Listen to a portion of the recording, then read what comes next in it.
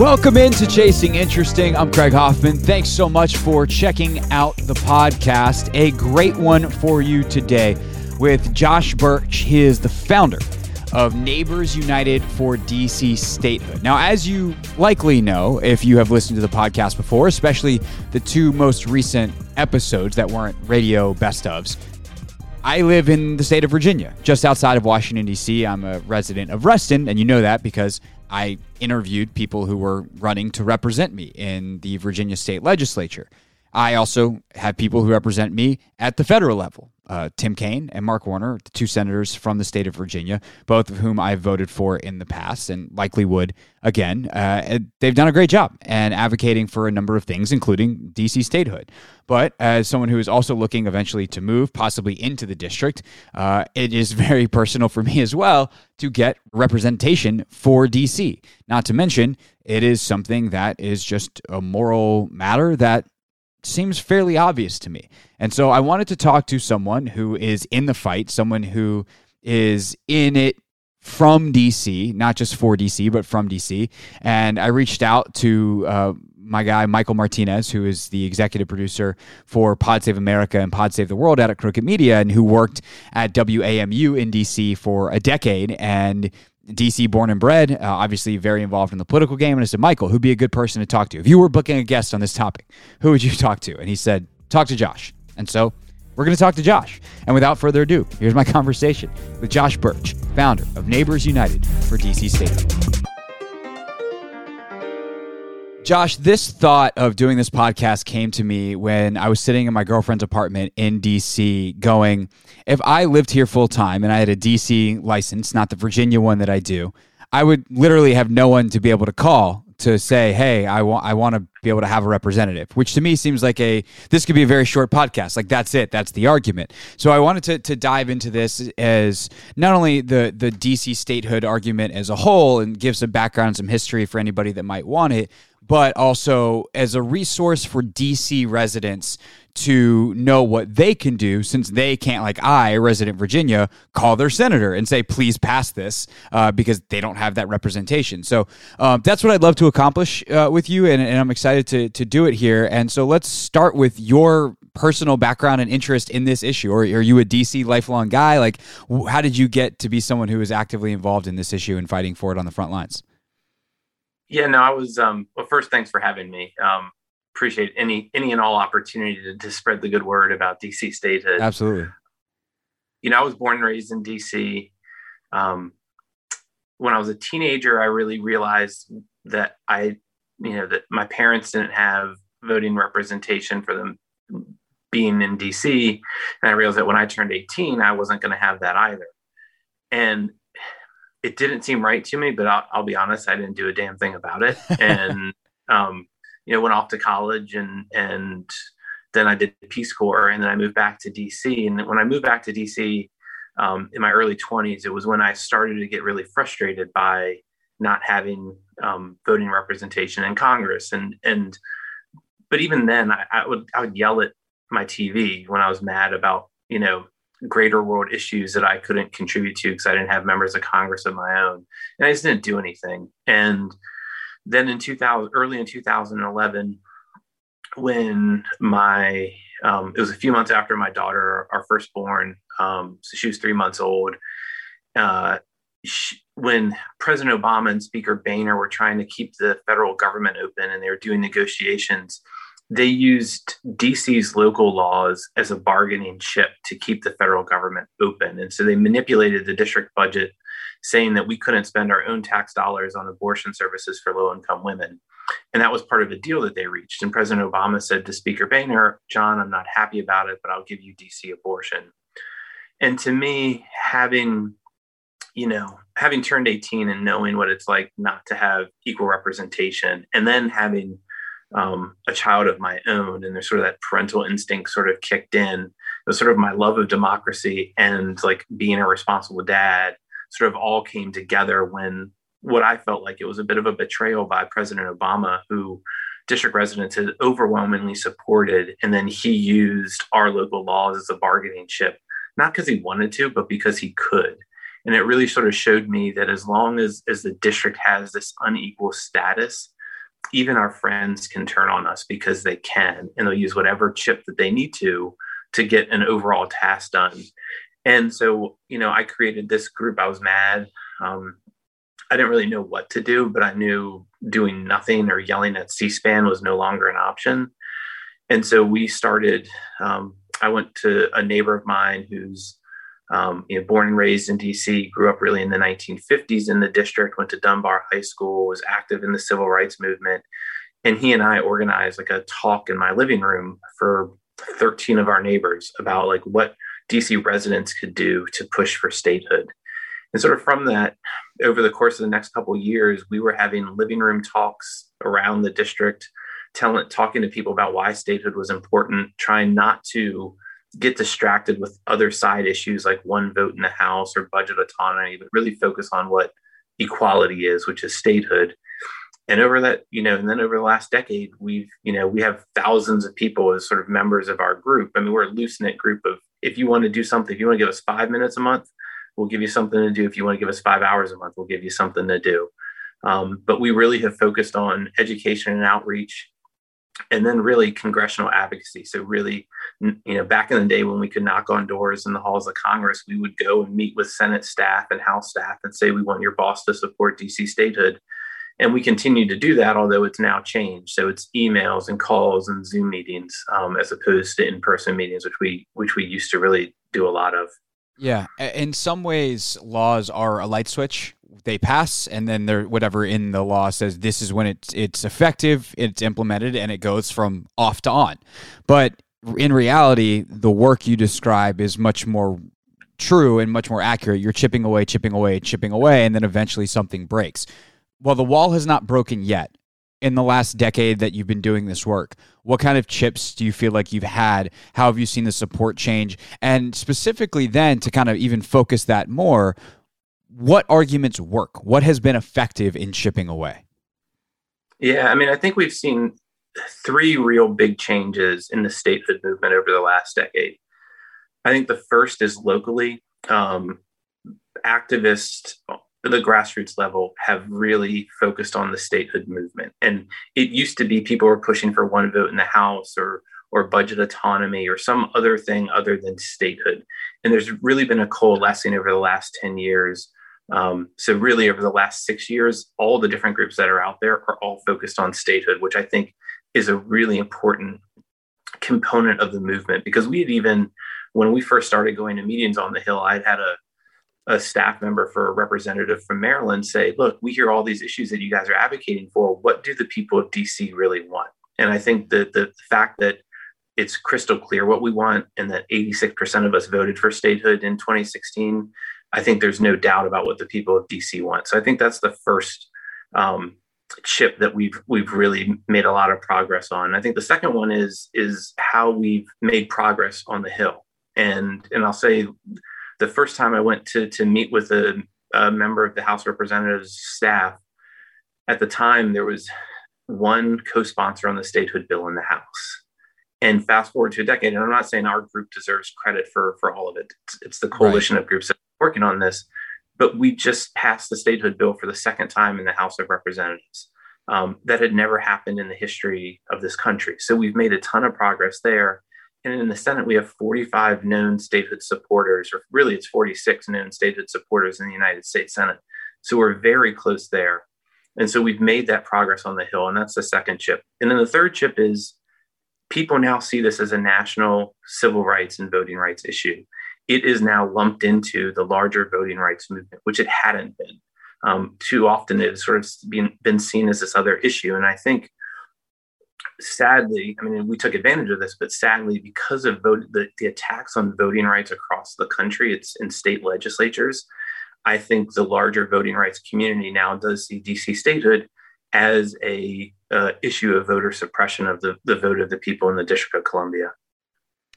Yeah, the nationalization of this issue is fascinating because that's where you start to get into the roadblocks. Because on its face, as we established from the start, this is a no-brainer, very logical argument. And even the deeper you dive, it becomes more obvious that it's a racial issue, it's a civil rights issue. But when it becomes national, that's when Republicans are like, nope, it's 2 Democratic votes in the Senate, and what is right then becomes irrelevant because they have no scruples, morals, etc. And so what kind of arguments do you try to push back on when you meet with, say, a Republican staffer, if they'll even take your calls at this point, but I'm assuming at some point over the last decade they have. What kind of arguments do you use there? And if someone were to be talking to it's always the Republican uncle, right?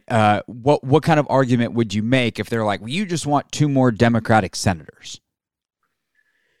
Yeah, no, I mean, honestly, it's been a real struggle talking with Republicans. And I don't mean the actual conversation itself. I mean, actually getting the conversation. When we started really working, especially in the Senate, when we started doing meetings 8 years ago, 9 years ago, whenever we would if we reached out to 15 Democratic Senate offices, we would reach out to 15 Republican offices. And in large part, we were actually getting the same number of meetings with Democrats and Republicans. And 2 years ago, when we did our sort of last in-person lobby day, I reached out to 18 Democratic offices and 18 Republican offices. And we met with 15 Democratic offices. The 3 that didn't meet with us co-sponsored the bill and said, we don't need to meet with you because we're going to co-sponsor the bill.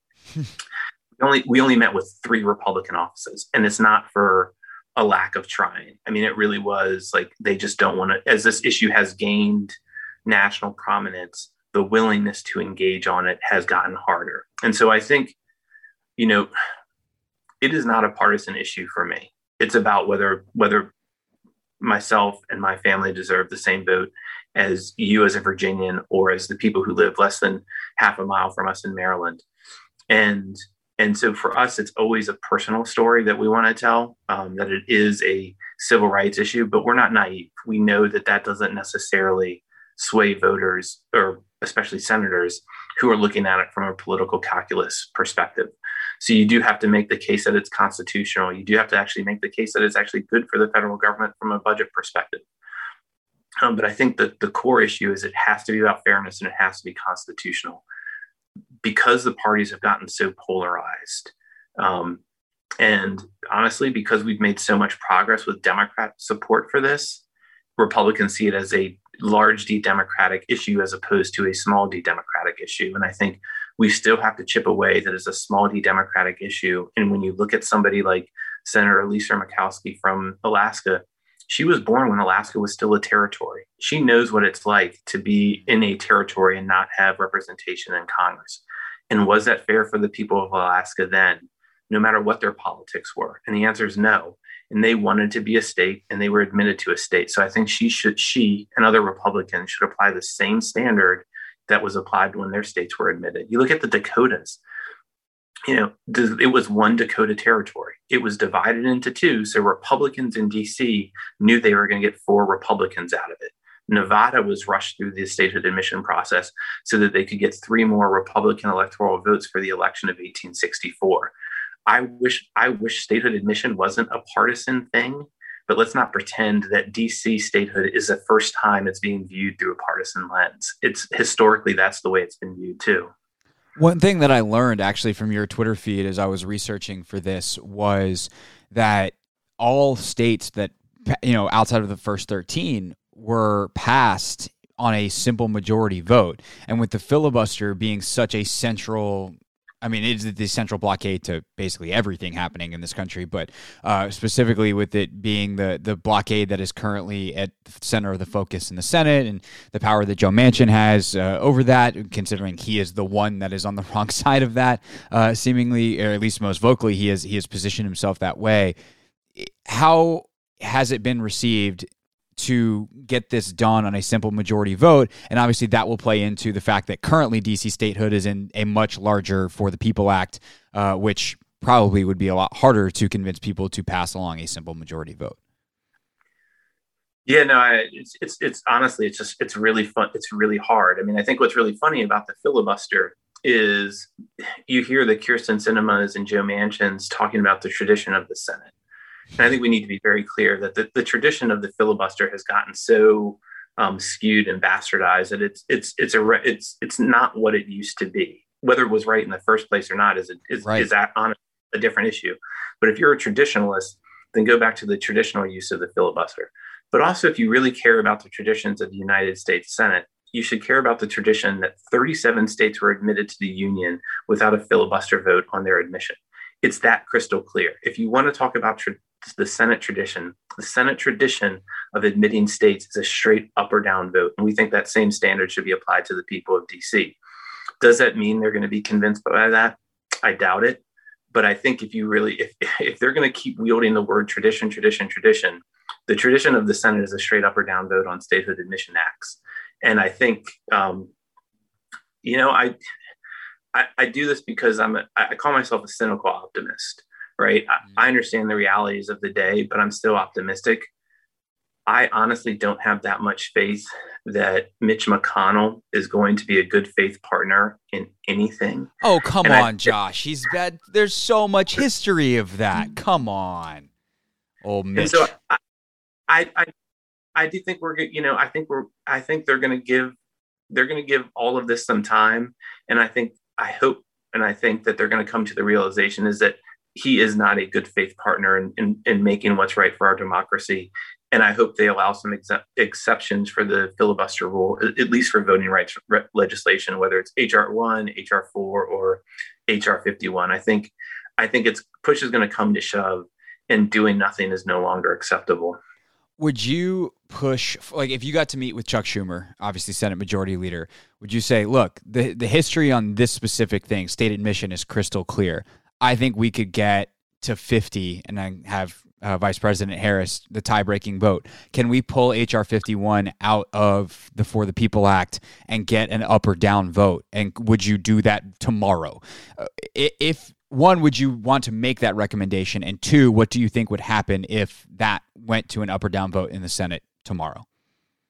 Yeah, I mean, well, right now it is out of HR 1. So there's an endorsement of statehood in HR 1, but HR 51 is a separate bill. In the Senate, it's S51. And yeah, we're making that case, but I do think our movement and our message is more powerful when we need to push all of these bills together at once. Mm-hmm. I don't think pushing HR 1, which would be great for our democracy overall, Agreed. I don't think it's enough. I don't think you can just do HR 1 and not do HR 4 and HR 51. I think there needs to be a reckoning with American democracy, and it's in the United States Senate. And so I think Chuck Schumer needs to show leadership and get his caucus in order. And quite frankly, talk to people like Lisa Murkowski, talk to some Republicans on the other side and say, look, when your state was admitted, it was a straight up or down vote. That, we deserve a rules change on this so that we can get a straight up or down vote. And hopefully they'll vote not just for the rule change, but also for the bill itself. And I think, this is where push comes to shove. And if you are a leader, an elected leader, not just by the people of your state, but by your caucus in the Senate, you need to show leadership, and you need to pass some fundamental changes to our democracy to save it, quite frankly. Yeah. You mentioned you have 45 or 46 confirmed yeses basically on DC statehood.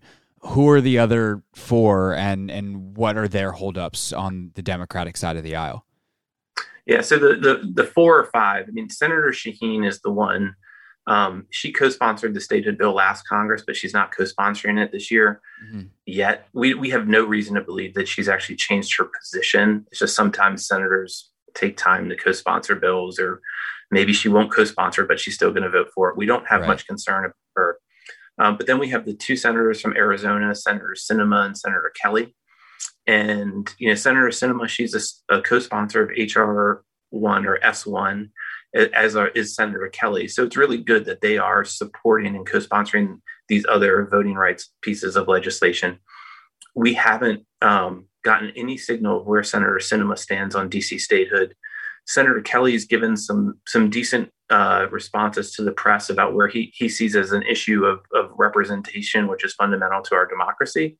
He hasn't said he supports DC statehood yet, but I'd rather him say what he just said than no comment or no, I don't support it. Right. And then Senator King over the last year has really started to move in our direction. I know he's had some constitutional concerns. I think we've moved past that.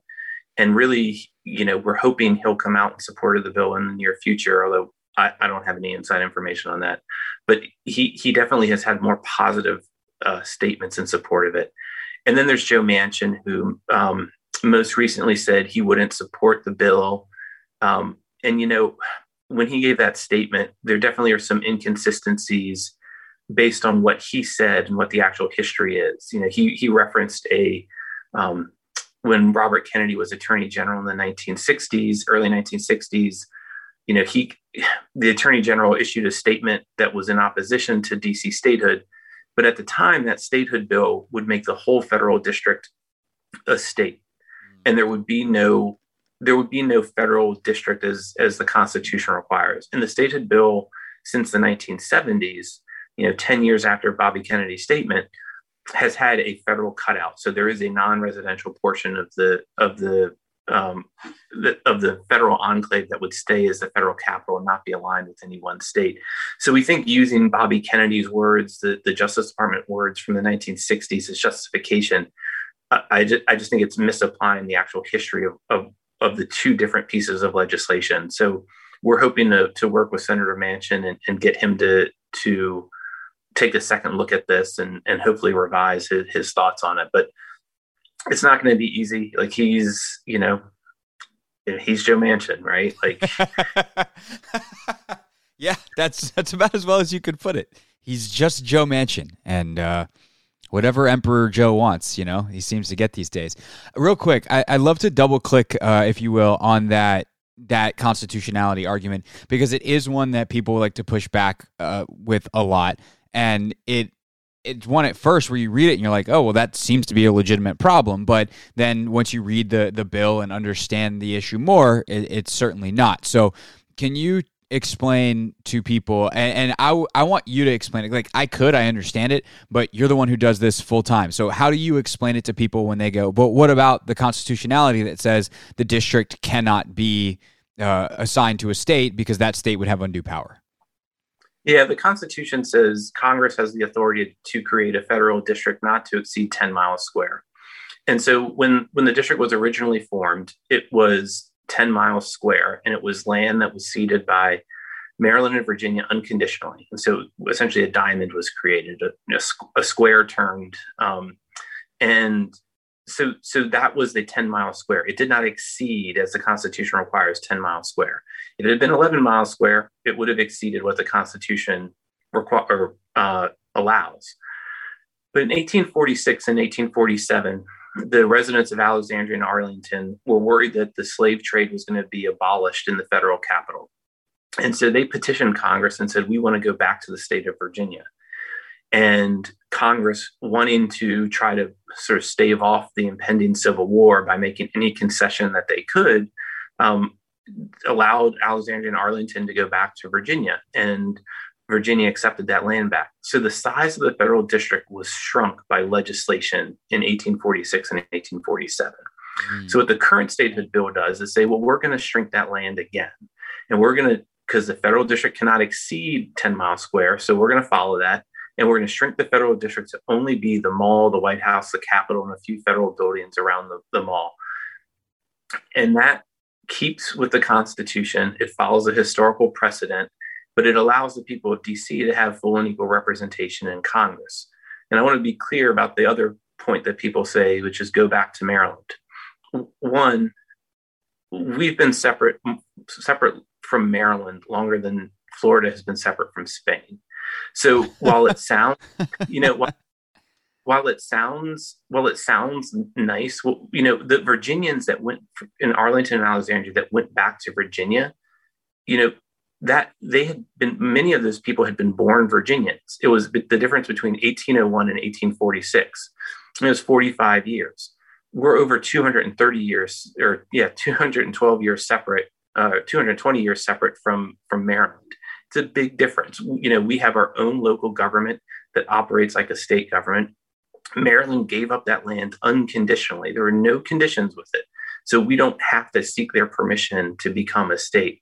Congress has the exclusive legislative authority over DC, whether I like it or not right now. And if Congress wants to make us a state, they can.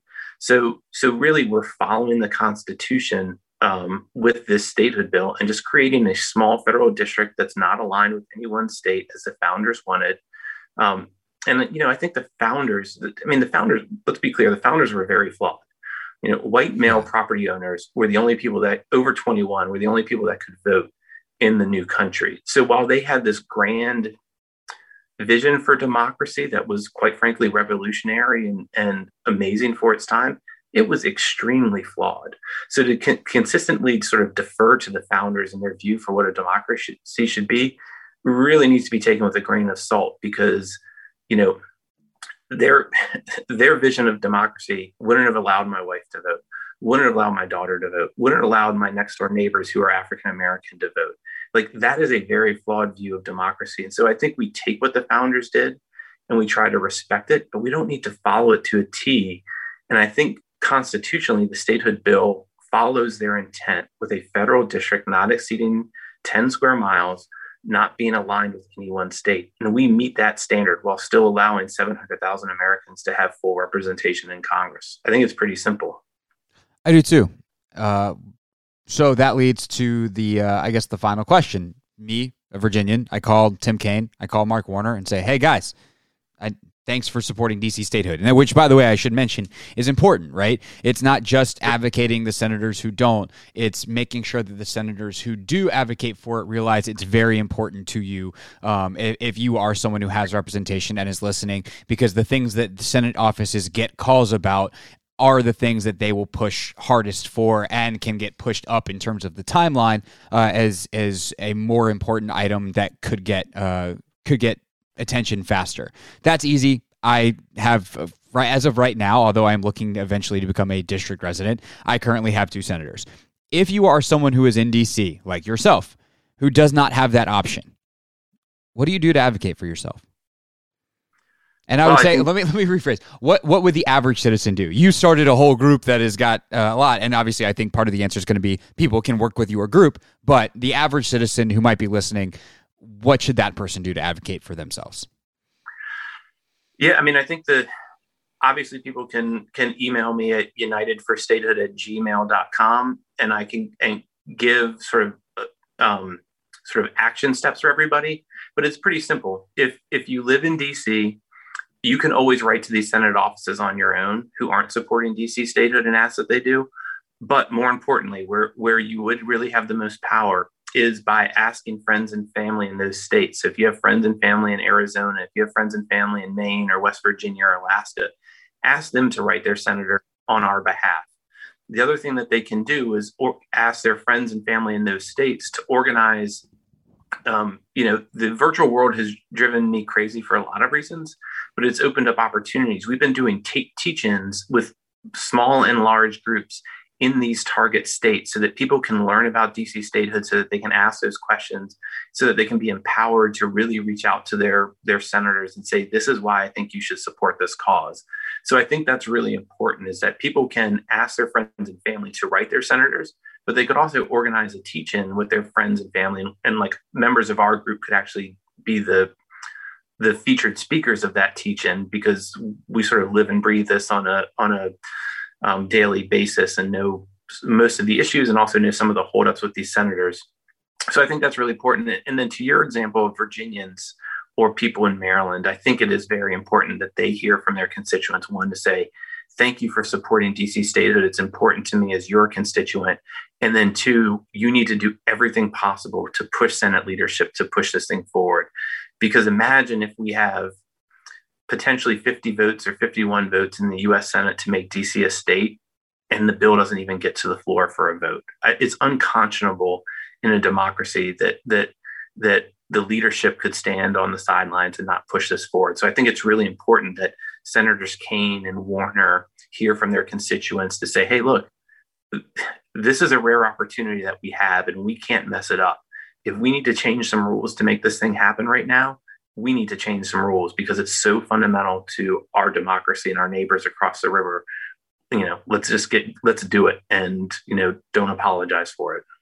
Agreed. Josh, where can people go to find more information? You mentioned the email address. I'll have you mention that again, and then any Twitter, Instagram, website, whatever it is, where people can get more information. Yeah, so we have a website, www.unitedforstatehood.org. the51st.org, and sort of all our information is there. Our organization has a Twitter account at 51stDC, and then my personal Twitter is at jbirchdc, but you'll get all sorts of like wizards and personal stuff along with statehood content there. So the real statehood content is at 51stDC. But who doesn't enjoy a good Russell Westbrook inspired Wizards meme? Exactly. Josh, this was great. Really appreciate the time, and good luck with the continued work. And hopefully this podcast is a small piece of support in getting the word out. And anything else that we'll do, I'll keep calling Kane and Warner. Guys, let's go. Let's get this going.